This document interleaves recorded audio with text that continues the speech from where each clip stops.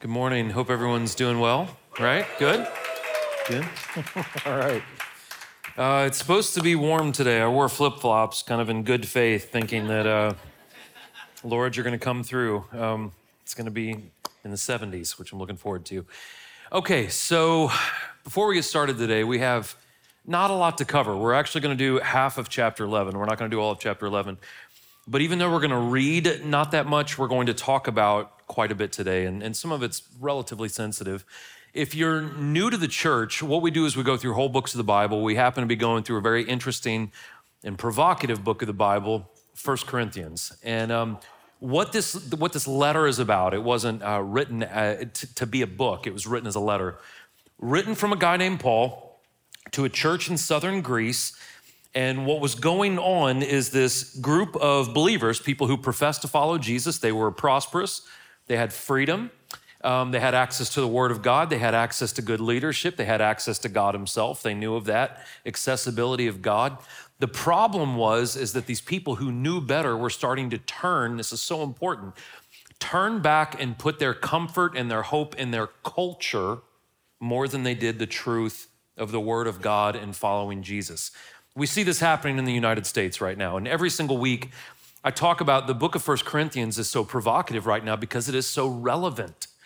When we read this book of the Bible, and again, guys, especially today, it's amazing how relevant it is to our culture and our society today. The reason I'm telling you all this, I say this every single week, but the reason why I want to kind of emphasize that this week is what we're going to talk about today, oddly enough, is kind of a hot button issue. We're going to talk a lot about gender and masculinity and femininity and what this means in the Bible. And this is a big topic of conversation in our culture right now. And so if you're in here for the first time, I'm not grinding an axe today. I'm not trying to cherry pick different things to pick on or discuss. This is what the Bible brings up. Therefore, we talk about those things. So if it's your first time here, I just want to say that to you. If you've been here for a while, I want to remind you of this.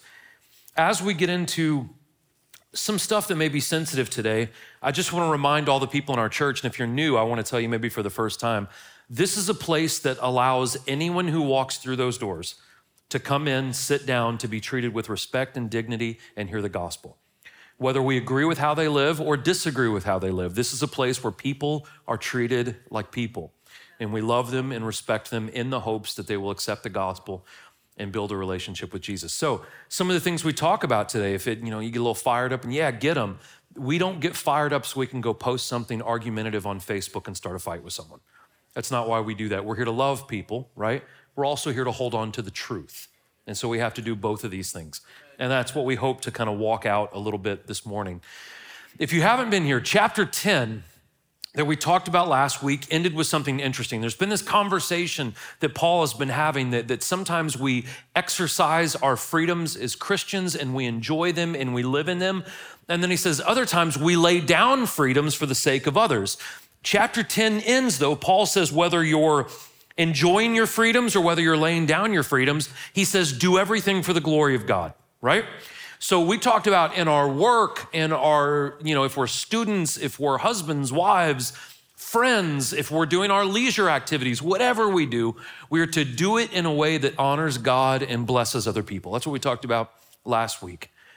This week, we will continue the conversation a little bit about sacrifice, a little bit about being considerate of others. Those things will come in. But here's kind of our thesis of today.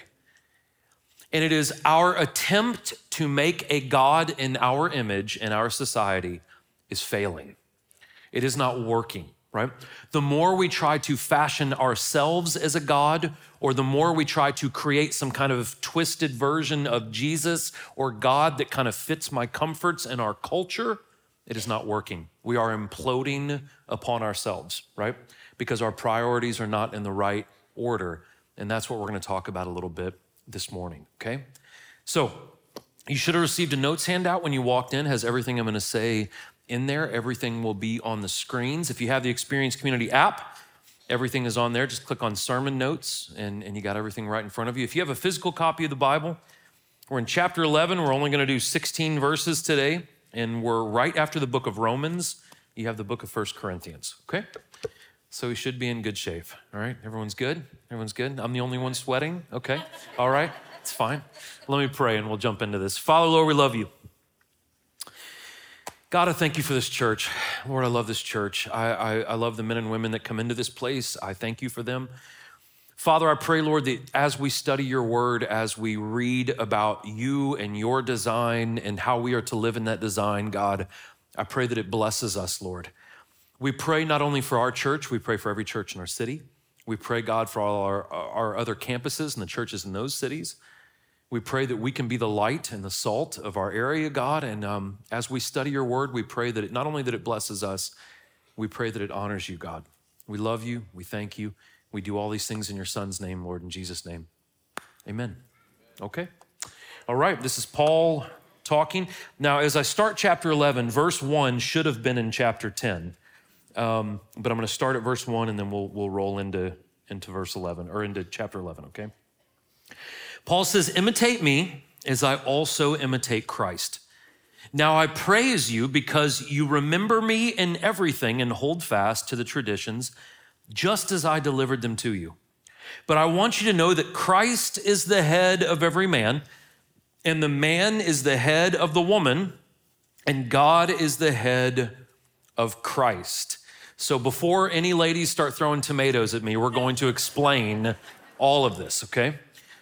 So when Paul opened up this part of his letter with some encouragement, he did that because he had been pounding on the church in Corinth pretty hard. So he opens up, he says, I praise you because the majority of you are doing what I'm telling you to do. But Paul was basically saying there's a huge group of you who are not doing what I'm telling you to do. But he opened up with some encouragement because he knew he's about to get back to a little bit of criticism, right? And correction, if you will. So he gets into this very odd issue. It is odd for us today because the culture back then was so vastly different than the culture we live in now. But what Paul was going to address was the relationship of how men and women function in the context of worship services, basically like what we're doing right now. Before he gets into this conversation about mutual respect in worship services between men and women, he reminds the church about headship or authority when it comes to men, when it comes to women, when it comes to God. The problem was this. Many of the Christians in the church in Corinth during this time were not showing proper respect to their spouse. And when they were not showing proper respect to their spouse, it was disrespectful to God. And Paul is going to talk about this within their cultural expectations, okay? Their culture was different from ours, but the underlying principles are going to be the same today. The issue that he was concerned about was women covering their heads during church services. So in Corinth, it was the cultural norm for women to wear a head covering to show modesty and to show respect and submission to their husband. Now, this is not a universal command, right? If you're a woman in here, you don't have to start like pulling up your shirt over your head. This is not a universal command to all Christian women at all times because our way of showing authority in our culture is vastly different than what theirs was. So this is why we see it's important to know some history. It's important to know some context. The point, though, is honoring authority properly within the culture you live in. So the bottom line is this. Regardless of where we live on planet Earth, right? What kind of society we live in, Christian spouses should show mutual love to each other, mutual respect to each other, and mutual submission to each other. The Bible is big on respect, big on respect. So Paul cared about this issue of the head coverings. Basically, women were not wearing them in the church in Corinth, and they should have been. He was concerned about that because one, he wanted to make sure that the church was upholding scripture. And he wanted to make sure that as they worshiped together, that they were living in integrity, not just in church, but all around wherever they lived. The second thing is he wanted to make sure that they were properly respecting each other. Both men and women were respecting each other. And when we respect each other, that honors God, okay? The third thing that he was concerned about, because listen, if you're in this room and you're married, Marriage is the closest example we have on earth of what our relationship with God should look like. And if that is the case, Paul was concerned that if men and women didn't respect each other, the world sees this. And that's a bad example of Jesus to non-believers when married couples don't respect each other, right? This is very, very important. So he knew that the example to the outside world was also going to be tarnished if they didn't get a hold of this problem. So verse 3, I have heard twisted and turned primarily by men for years now, right? Verse 3 describes all three forms of headship, that Christ is the head, that husbands are heads, and that God is ultimately the head. So what does this mean, and where do women fall into that? Well, first, the word head and headship can mean source or beginning. So when the Greeks would talk about the head of something, they would talk about the beginning of something, the source of something. So it doesn't take a genius to know mankind came from God. God was the source and came man, right? And then from man, according to the book of Genesis, we have woman. So there is this proper kind of source, right? This order that things came about. Now, headship in there can also mean authority. Authority was given from God to Christ when Jesus was on earth. Christ gave authority to his disciples, to man, right?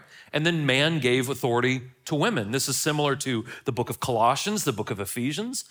And so where do we land on this? Well, we kind of land somewhere in the middle. And again, before anyone gets bent out of shape or walks out, the Bible will clarify more what he means. But we as men and women were to know where we came from. We're to know that we have unique and equally important roles. We are called to honor those roles. We are called to live in balance. We are called to live in respect. We are called to live in love. And verse 11 and 12 will give us a lot more clarity on these roles and this balance and this mutual submission to each other.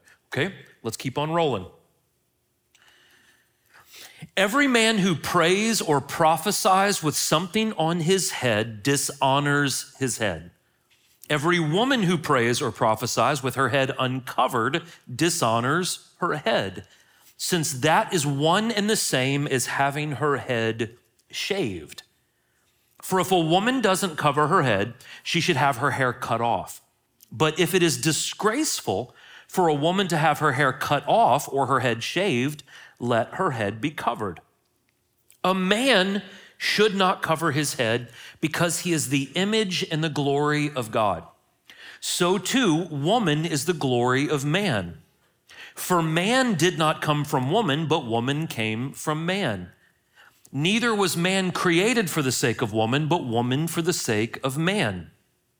This is why a woman should have a symbol of authority on her head, because of the angels.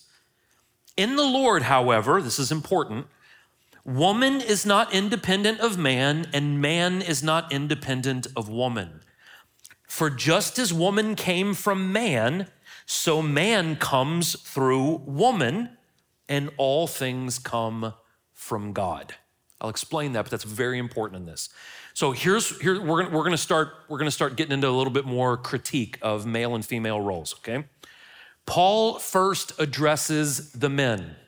And Paul says, every man who prays, this is in a setting like this, or prophesies with something on his head dishonors his head. What does that mean? This is a direct conversation that Paul is having about their culture. In the Greek world, in the Roman world, there were hundreds and hundreds of cults that worshiped different false gods. And the majority of the men, when they would go into Greek temples or Roman temples, they would wear head coverings in these Greek temples and Roman temples. What Paul was saying is, men, live in a way that looks like you're living for Jesus and not for false gods, because you are an example. This is Paul calling men to live above reproach. So what Paul is saying to men is, men, your wives are looking at you, your children are looking at you, society is looking at you. Live in a way that honors Jesus. This is a good thing for us to hear in this room. Live in a way that people see you and they know that you're not following false gods or idols, you're following Jesus Christ. That's what Paul is saying to men in that portion. And then he turns to the women. Now, this is interesting. He says, women, when you are praying and prophesying in a church setting, he says, make sure you have your head covering on. Now, let me pause here for a second. I've heard a lot of churches and a lot of, again, predominantly men say women are not allowed to speak, lead, teach in the church. And they get that from 1 Timothy 2:12, where Paul says, I do not allow women to speak in church. Now, if he does not allow women to speak in all churches, not just the church in Ephesus that he was talking about in Timothy, why does he say to the church in Corinth, women, when you're speaking in church, make sure that you are doing it in a respectful way? I guess what we can deduce from that is that it was not a universal command that women don't speak in church.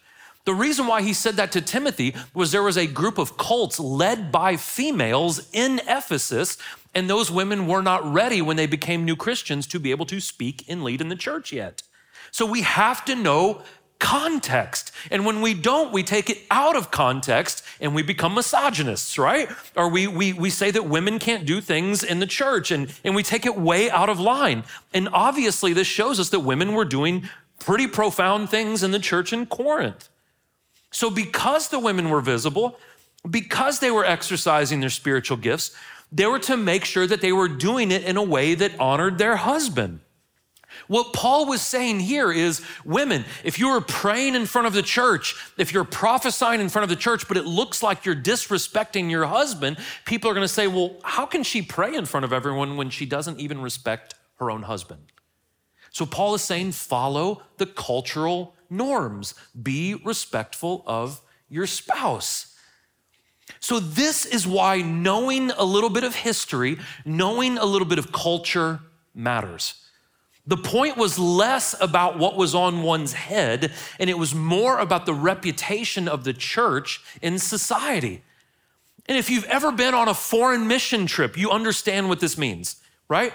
So listen, I have no moral objection with smoking cigars, but if you go to Africa and you light up a cigar, no one is going to listen to you because they look at that as a very sinful action in Africa.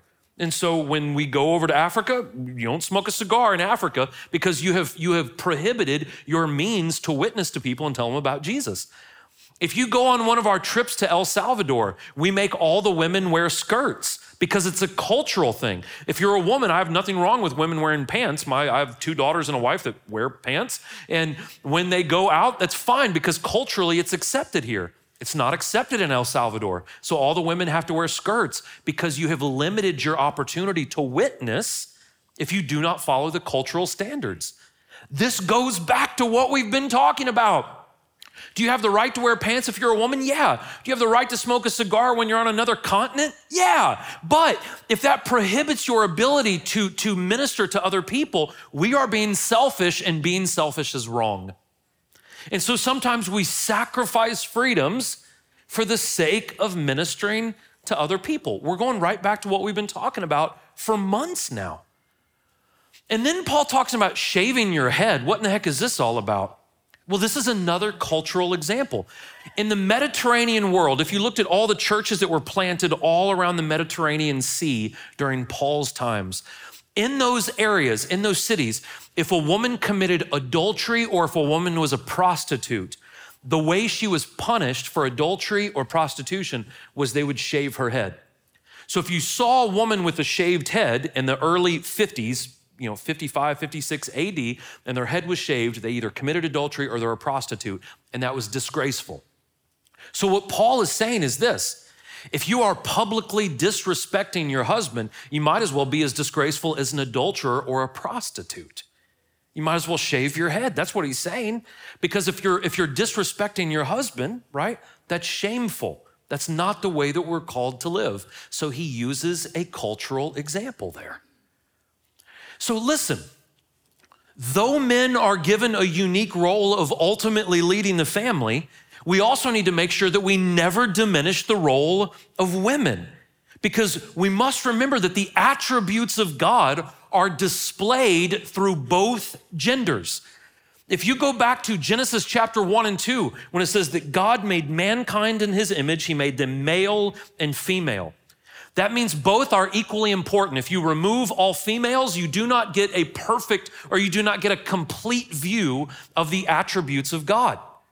It is only when we have both genders. If you remove males, you do not get a complete view, right, of the attributes of God, because the attributes of God are displayed between both genders.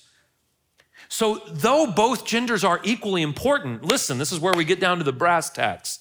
Men, there is a high calling and a biblical expectation of men to step up and lead. That's in worship, which means your spiritual life. Right now in the United States, 65% of all people who go to church are women, 35% of all people that go to church are men. In most churches, that even goes with serving. It's about 65% of all people who serve in church are women and about 35% of men. That's not the way it's supposed to be. It's not the way it's supposed to be.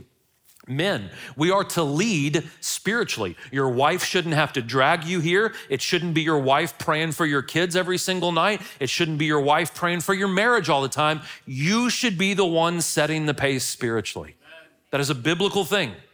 So we are to lead spiritually. We're also to protect our spouses. This doesn't mean we get in bar fights all the time if someone glances in your wife's general hemisphere, right? That's not what that means. Shouldn't be at a bar anyways, but anyways. This means that we protect our wife. We protect them spiritually. We protect them emotionally. And yes, we may have to protect them physically. And that men are step up to lead when it comes to provision. Now listen, this doesn't mean that you have to make more money than your wife. It's not just monetary. I was a teacher before my wife quit working. And the joke I always made was the only time I've ever made more money than my wife was when my wife quit working. And that's a true story.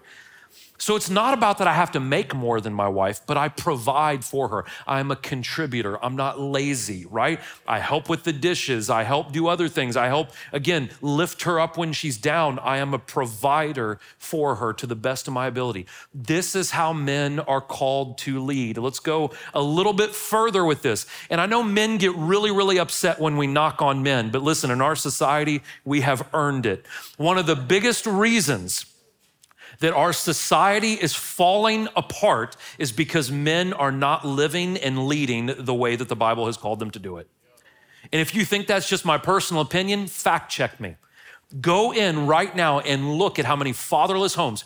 25% of every child in the United States has a fatherless situation. Listen, that doesn't mean just biological. They have no stepfather, no adopted father, no father figure in their life. Somewhere in the ballpark of 2 million kids live like this in the United States right now. This is a problem. This is a huge problem.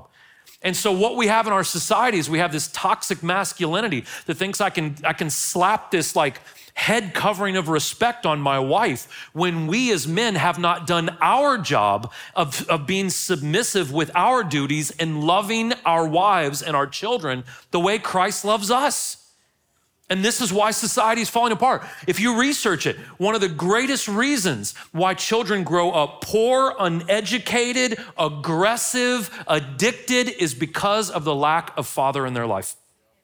That's not a Christian think tank that comes up with those stats. Those are secular institutions that come up with this.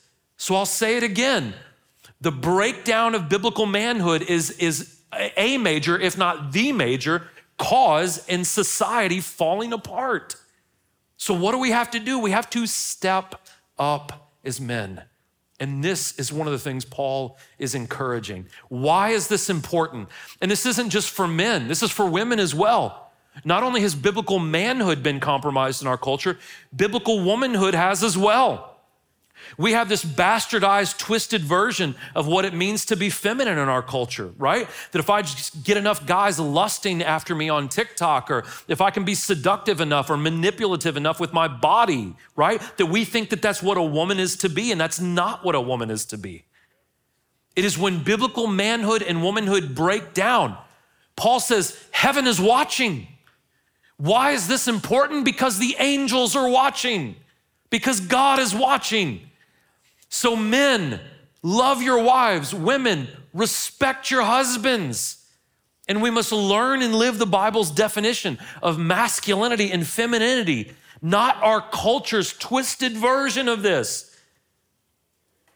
There's a wonderful speaker. He passed away in 2020, and it's a real shame because he was a brilliant man. His name was Sy Rogers. If you've never heard of him, he's worth looking up. In the 1970s, Sy Rogers was a male prostitute. He was gonna be one of the first person to go through transitioning into a woman. Long story short, he got saved. He married a woman. They had kids. They had grandkids. Became a huge author and speaker, and he lived in New Zealand. He was a wonderful, wonderful man, a very prolific man. And when he would speak, he was a very feminine man as far as his mannerisms.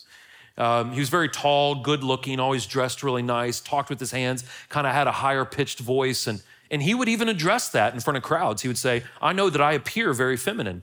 And he says, that's because of your twisted view of what masculinity is. He says, when it comes to biblical masculinity, he says, I teach my kids the way of the Lord. I protect and provide for my wife. I honor God with everything that I do. He said, though I appear feminine to you, I may be the most masculine man in the room. Because we have a twisted version of what masculinity is, right?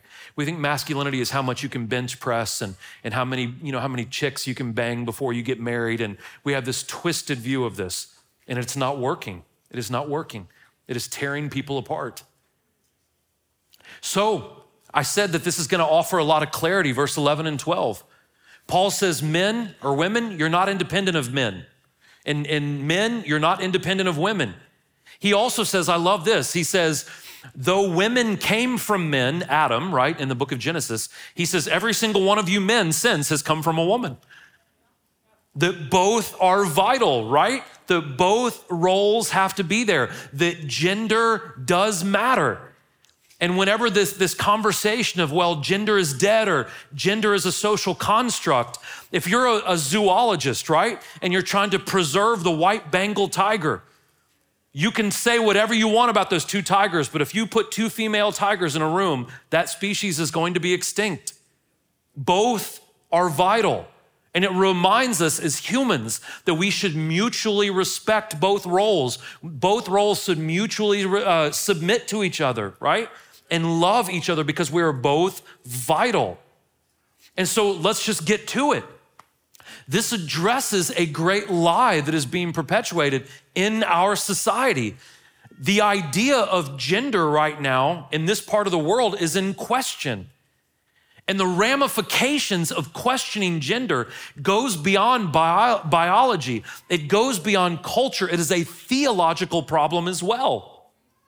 The reason I say it's a theological problem as well is because, again, in Genesis 1 and 2, the Bible says Moses wrote down that God made mankind in his image, male and female. So what does it say about a people, a society that says, well, I know the word of God says this, I know God made it this way, but I'm gonna alter this, I'm gonna change it. Or that we can add new expressions to this. Well, there's no limit to how many genders there are. There is, and this is a theological conundrum. So what we do when we try to alter that is we are putting ourselves into the position of God. And that's what we were doing in our culture right now. Listen, I'm gonna tell you guys a little history lesson. This is not a new thing. I don't recommend you Google this, but if you Google statues of hermaphrodites, right? It was a female body with male anatomy that they worshiped 2,000 years ago. This is not a new thing. This idea that we are somehow beyond the Creator and that we can make new expressions and do whatever we want to do and that we can be fluid between the two, this is not a new idea, right? It's just perpetuated much greater in our society than it was 2,000 years ago. But they used to worship a god named Hermaphrodites, where we get the word hermaphrodite, right? And so this is not a new thing. Paul says, judge for yourselves. Is it proper for a woman to pray to God with her head uncovered? Does not even nature itself teach you that if a man has long hair, it is a disgrace to him? Again, if you have long hair in here, hold on, I'll explain this. But if a woman has long hair, it is her glory. For if her hair is given to her as a covering, if anyone wants to argue about this, we have no other custom, nor do the churches of God. When Paul says, now judge for yourself, he's not saying you can take or leave what I'm telling you. That's not what he's saying. He's saying, think about what I'm telling you. Consider why we do the things that God tells us to do. Now listen, I think God is spiritual, of course, but I think God is also very logical. I think that because the Bible says that God is not a God of chaos, God is a God of order, of logic, of reason. There's a reason why we do the things we do. If you go back into the Old Testament and even in the New Testament, when it talks about that we should have sex with one partner for life, that's not because God is against sex. Sex is pleasurable, right? Because God designed it that way. The reason why God wants you to be exclusive with one partner is God doesn't want you to have unintended pregnancies. God doesn't want you to have sexually transmitted diseases. God doesn't want the emotional ramifications of multiple partners over a long period of time. God wants the best for you. There is logic behind this command to be with one person, right? There's a logic behind that. Even if you get into a bunch of the Levitical laws, there was logic behind those things. And so there are times when we follow the word of God, even though we don't fully understand it. But even in those times, we are to be pondering and thinking about, I know God has a better plan. I know God is smarter than me. So even if I don't feel like this or understand this, I'm thinking about what I'm doing, and I know that God has a better path, a better way. We should understand why we're doing what we're doing. So listen, when you raise your kids and you're saying, hey, don't do drugs, no drugs, tell them why you don't do drugs. You don't want to get in a crash and kill yourself or kill someone else. You don't want to become an addict and become a complete loser in life. You don't want to go down these different directions. Tell them why. Let them understand. It's not just about rules. It's about, I want what's best for you. It's the same thing with God. So when Paul talks about the length of hair, it's not really about the length of hair. It's less about hair, and it's more about how do we display the principles of God in the different cultures we live in. So Paul is essentially telling the Corinthians, it's not how long your hair is that is evil or not evil. In fact, most Jewish men probably had at least shoulder-length hair. They would cut their hair typically once a year. They would pull it back and snip it, so they had pretty long hair. What he is saying is when we disrespect the cultural norms, when we say, I'm just gonna do whatever I wanna do despite how the world thinks about me, right? When we disregard others, we compromise our ability to witness to them, and that is sinful. That's what Paul is saying, that we have to fall into some kind of a cultural norm in order to witness to people, to love people, to be the example, to build a rapport with them so we can tell them about Jesus. He is also speaking about gender distinction. He is talking about that.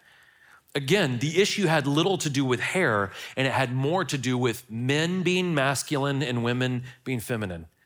The length of hair was just an example in his culture that men need to present themselves as men and women need to present themselves as women. Now listen, this varies from culture to culture, right? And there are men that are sometimes more feminine and there are women who are sometimes more masculine. This varies from culture to culture. What Paul's essentially saying though is embrace who you are, embrace your gender, embrace the unique role God has for your gender, and do it in a way that honors him and blesses the person you're with. And then Paul says, if you want to argue with me, we haven't done it any other way. Now he's referring to head coverings. And he was basically saying all the churches that were planted around the Mediterranean, he said, this is the custom that we have in all of our churches, that women wear these head coverings. Now that doesn't carry over to us today because it's not a sign of authority in American culture for you to wear a head covering.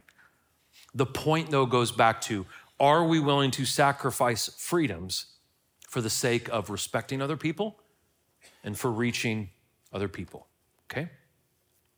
Let's talk real for a second. And I'm not saying this so you can start an argument with someone that's transgendered or questions the idea of gender. That's not why we're saying this, but I do want to be clear.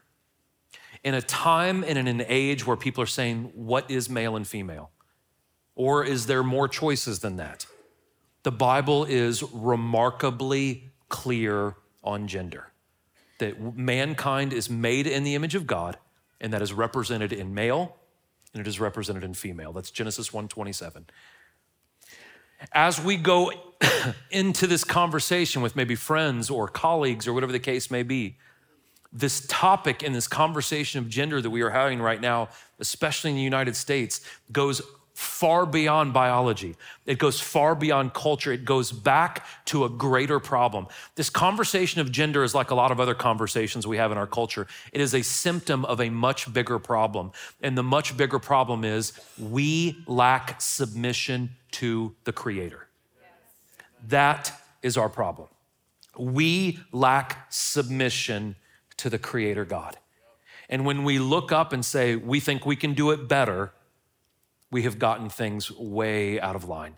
And that's why we have the chaos that we have today in our society. We also have to talk about respect and consideration. Though men and women have unique roles, we learn through the word that we are to mutually submit. Again, I'm not trying to be a jerk, but if all the men in this room or all the men that can hear me on YouTube or wherever people are watching me, if we would love our wives like Christ loves the church, these men who complain, well, my wife doesn't respect me, live in a way that is respectable. Live in a way that is respectable. In the same note, women, if you are talking bad about your husband to other people, you are also not living in your proper lane, and you are living in a way that is not honoring God. We are to mutually submit. We are to mutually love. We are to mutually respect, because we cannot do it without either one of these roles. They are both vital. And this balance and respect not only makes, listen, if you're in this room and you're married, and if you're not married, like put this in your pocket and keep it for later.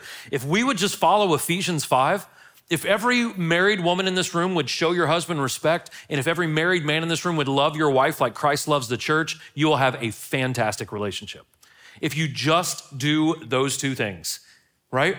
Not only will you have a fantastic relationship, one of the greatest miracles in American society are healthy marriages. And when the world sees, right, that we love each other, we mutually respect each other, we mutually care for each other, when the world sees that, that is a great example of Christ to the world around us. Respect and consideration. Here's the other thing when it comes to respect. We are to respect cultural norms, of course, without sinning. So if we go to another country or we're at someone's house that is from a different culture, if we are able to minister to them, we have to respect the cultural norms to a point, right? To create a rapport, to not offend them. And in this, it may get us out of our comfort zones. There are things I've had to do in Africa that weren't comfortable, right? But it was culturally normal. I'll tell you just a weird one for me. Again, I'm big on respect. I have 2 little girls, and I'm one of those, like, I've become quite the feminist in my day because I'm raising 2 girls, and I think girls can do everything boys can do and the whole 9 yards. But I'm still old school when it comes to you hold the door open for a woman, right? If you're on a bus and there's no seats and a woman standing, you get up and say, ma'am, sit here, right? Like, I'm still one of those guys. In Africa, if you go to a 75-year-old woman's house, they sit on the dirt and you sit in a chair. And that is super uncomfortable for me. But if you don't do it, it's disrespectful. Makes me uncomfortable. I don't like that you're sitting in the dirt and that I'm sitting in a chair, right? But that's the cultural norm, and you follow it. You just do it. Because if you don't, you dishonor them and you cannot speak to them about Christ. So sometimes we get out of our comfort zones. We make sacrifices. Why? Because I want people to know Jesus. My buddy David Whetstone that comes here, he does mentor leaders, and he talked about when he first went to Togo, Africa, the only way he could get FaceTime with the chief in the area where they were at, where they're spreading the gospel, is he had to sit down and eat with the chief. And what do they eat? They eat cat brains. So they had to boil a cat, crack open the cat skull and eat brains. And he's a vegetarian. And so I was like, that's just extra bad, isn't it, right? It's not just meat, it's brains. But he did it because he wanted to. Just pray that you're never put in that situation. What is the point? What is the point about talking about gender? What is the point in talking about the roles of men and women? What is the point in talking about God's design? Why do we care? We care because family and society is imploding in our country. We care because there is a problem. And the breaking down of society and family is because men and women, right, oftentimes even as Christians, are not living by the design that God has made them to live in. This is a problem. The point is that God has placed an emphasis on the leadership of men. Years ago, I had a group of men leave this church because I hired a female student pastor. And I was more than happy to say, so long, fellas. Hope you find a good place to land. But I said to them, listen, when more men start serving in the church than women, I'll fire Amanda. It was 4 years ago and it hasn't happened yet. I love you guys, I love you. But as Christian men, we should be at the tip of the spear when it comes to spirituality, when it comes to provision, when it comes to protection. That's what we are called to do. And the reason society in the United States is falling apart is men are not being biblical men. And you can hate me for that. You can send me something mean, but you can't prove me wrong. You can't prove me wrong. Listen, women are not exempt. There's a lot of women who are not being biblical women. There's a lot of women who have found more value in their looks, right? They have manipulated people. They have not lived in a way that honors God. And women, you're to live in a way that is dignifying. You're to live in a way that is honorable. That doesn't mean you can't be strong. Doesn't mean you can't lead. Doesn't mean you can't make a bunch of money or have influence or any of those things. You can do all those things and you can still live in a way that honors God. You can still live in a way that holds on to your integrity. We have got to live by the calling that God has given us within our roles. What is the point? The point is our society has become an inconsiderate, disrespectful, and selfish people. We do not care about other people. The Bible says that we are to outdo each other with honor. Do you see that in your society? That we are outdoing each other with honor? I was driving down Thompson Lane the other day. Murfreesboro has turned into a Mad Max film. And so I'm driving down Thompson Lane the other day. I dropped off one of my girls from school on Friday. I'm getting on Thompson going towards like Memorial, that direction on Thompson. And where the two lanes merge, I'm in the correct lane. I'm in the left lane, right? So I'm cruising and I'm the guy, I'll let people over. I didn't see this car next to me because they zipped up and they're in like a nice little luxury car and they cut me off and they got so close they almost hit the front of my car. I drive an old beat up Toyota, so I'm like, whatever. You're almost kind of hoping for people to hit you at that point. And this person cuts me off and I honk, not because I'm trying to be rude, but because you drive a nice car. I don't want you to mess up your car, right? Hey, you almost hit me. And this young lady's response, I knew she was a young lady. She had her MTSU tag on there, opened up the sunroof and flipped me off, right? And I was just kind of like, okay. So I wanted to make sure you were safe. I wanted to make sure you didn't wreck your car, and this is your response. But what a great snapshot of society right now. We are an inconsiderate, disrespectful, selfish, dare say, we have become a silly people, haven't we? This is where we are. And the point is this: the more and more as a society we try to fashion either ourselves as God or a twisted version of a Jesus, the more we try to make a God in our image, the more we continue to fall on our face. Why? Because humanity's design will always fail. It will always fail. Listen, why is all of this important? It's important because your children aren't on the line, your grandchildren are on the line too. It's important because your marriage is on the line. It's important because there are so many people who are confused, and there are so many people who are lost, and there are so many people who have been lied to. Unfortunately, even in the church, they've been lied to. We have even made church more about the creation of our own comfortable God than we have about the true biblical Christ. And because of that, right? How many documentaries does it take? How many mega churches have to fall? How much does the church have to shrink in the United States before we get the picture that we have strayed from the teachings of that word and we have made it about us? But hey, Easter is coming up next week, and it'll be less about the resurrection of Jesus and more about people parachuting out of helicopters and games and silliness and shenanigans. And we'll see the same results that we've been seeing for the last 30 years. Tanking, tanking, tanking, tanking. When will the church start having the real conversations? Why is it important? It's important because we're losing right now. Corey, how dare you? How dare me? Look at the facts and figures. right now, I do not see how the church survives in the culture that we have right now. I don't see it. I don't see it. We are struggling. Everything is on the line, and we have forgotten. So what are we to do? Everything begins with humility. Everything begins with us recognizing that we don't have it figured out. Everything begins with us saying, I don't have the plan. My ways fail. My ways fall apart. Everything begins with humility. Not just humility with God, humility with each other. I guess I could have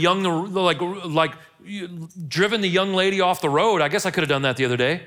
I could have let my emotions get the best of me. I could have tailgated her until she got off, right? I could have pulled up next to her and flipped her off and cussed her out or whatever. But you just have to let it go. You just have to be humble in the face of people's arrogance, right? And listen, let me tell you where humility comes from. When we understand who we are in Christ, we don't have to worry about impressing everyone all the time.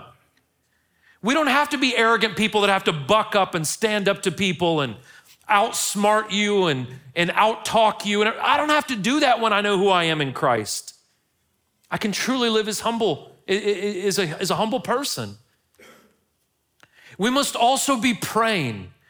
I know this is Christianity 101, but listen, we do not pray enough. We do not pray enough. You need to pray every single day. I dare say you need to pray several times every single day. You need to have short, casual conversations with God. You need to have deliberate conversations with God. You need to pray for your children every night. You need to pray for your spouse every night. You need to pray for your neighborhood and your city every day. You need to pray for the leadership of your nation. Well, Corey, I don't like him. I don't care if you like him. You're on the same ship. And how foolish is it to want the captain to go down when you're on the same boat? Pray for your president. I don't care if I have not voted for a winning president ever. Not one time. So if you ever want to know who's going to win, ask me who I voted for and it'll be the opposite person. But even though I've never voted for a winner, I have prayed for every single one. I have prayed for every single one. We need to be praying. We need to be praying a lot. We need to be seeking him first. Listen, we need to examine the fruit of our culture. Our culture keeps telling us that their way is working, but there is not one statistic that exists that supports that. Well, we've got it figured out. Then why are you more depressed than you've ever been? Why are you more anxious than you've ever been? Why are we more violent than we've ever been? Why are we more aggressive than we've ever been? If you're saying your tree has the best fruit, but it looks like it's all rotting, I don't want to plant that seed. I don't want to eat that fruit. Jesus said, you will know a tree by its fruit. Examine the fruit. Listen, not only examine the fruit of culture, examine the fruit of your past choices. I've had several people over the years who say, well, Corey, I don't agree with how you guys do things financially. I've never had a credit card, by the way. We don't believe in debt. We don't believe in debt at this church. And some people go, well, that's foolish. Well, then why are you in my office asking me for money? It's happened many times, right? If you think the way I do it is so dumb, but I see the fruit of being debt-free, because the Bible says that it's a good thing, right? The debtor is slave to the lender. And then I see the fruit of getting into massive amounts of debt. I don't want that fruit. Right? We need to examine the choices we make. When people keep falling to the same thing over and over again and keep making the same foolish decisions, why are you doing that? What's the fruit of that? We must learn to be obedient. We must learn to trust the word of God, to trust and obey. And listen, we have to get ourselves into a position where we are listening. So often people say, I've never heard the voice of God. It's impossible to hear the voice of God with your AirPods on, watching CNN and Fox, watching Instagram, listening to music while you're driving your car and someone is talking to you. It's no wonder you've never heard God. There's no room for him to get in. There's no avenue for his voice to penetrate your mind. We have to cut off those things. Like David said, we have to be still and just know that he's God. We need to shut up sometimes and just listen. Just listen. Be quiet. And the first one connects to the last one. We must submit to a loving creator. God did not make you and design you because he hated you. God does not need us, right? This relationship we have with God, he doesn't really benefit from a relationship with us. We are the ones that benefit. God loves us. God gave his only son as a payment for your forgiveness, for your reconciliation with him. We're about to take communion. Listen, communion is a wonderful reminder. Well, how do I know I can trust God? God gave his son for your salvation. That's how you know you can trust God. God wants what's best for you. God has better plans for you and I, things that we can't even imagine. And so we have to submit to him. And submission, that's become a bad word in our culture, right? Because no one's going to tell me what to do. But when we submit to the loving Creator, we find that we live a life that is more fulfilling than we could have ever imagined. We find out that we find contentment and joy and peace and all the things that the rebellious world is looking for, but they are elusive to them because they fail to submit to the Creator. We must submit. God, it's yours. Everything's yours. Would you bow your heads with me, please?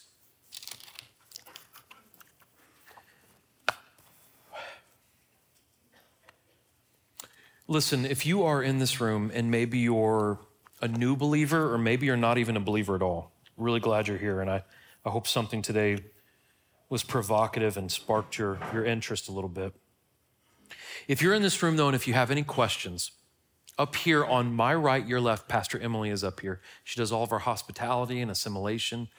If you would like to ask her any questions, talk to her, please, you're welcome to come do that whenever we do that invitation. You're welcome to come talk to her. We also have men and women on both sides of the stage that would love to pray with you about anything in your life. Financial situation, health situation, maybe you're struggling with something, whatever. Let someone pray with you. The last thing is, all around this room, we have communion. Wherever you see a lamp on a table, there's bread and wine. This symbolizes the body and blood of Jesus Christ. Everyone is welcome to take communion as long as we have asked God to forgive us of our sins. When you take that today, be reminded, because I bet every single one of us, if we're honest, I bet there's some part of our life that we struggle to relent on, that we struggle to submit to God, if we're being honest. So today, while you're taking that communion, if you've ever been like, God, I don't know if I can let that thing go, God gave his son for us. That's what communion reminds us of, that even while we were still sinners, we could be saved. Father, Lord, we love you.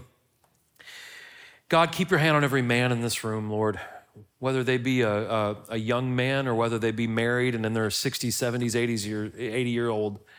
I pray that you let us be the men that you've called us to be, God. Not what society thinks is a man, but what you have designed us to be. I pray for every woman in this room, God, that they can live in dignity, Lord, that they can be strong, God, but they can also be humble, Jesus, that they can be the women that you've designed them to be, whether they be young and single or whether they be elderly, God, and married for 50 years, Lord, that they can be a woman that honors you, God. Lord, I pray that you just keep your hand on our families. I pray that you keep your hand on all of us, Lord. We just desperately need you, God, and we need your leadership and your guidance, and we just need to relent and submit to you, Lord, and trust you, Father. We love you. We thank you. We pray all these things in your son's name, God, in Jesus' name. Amen. God bless you guys. You're welcome to help yourself. Thank you.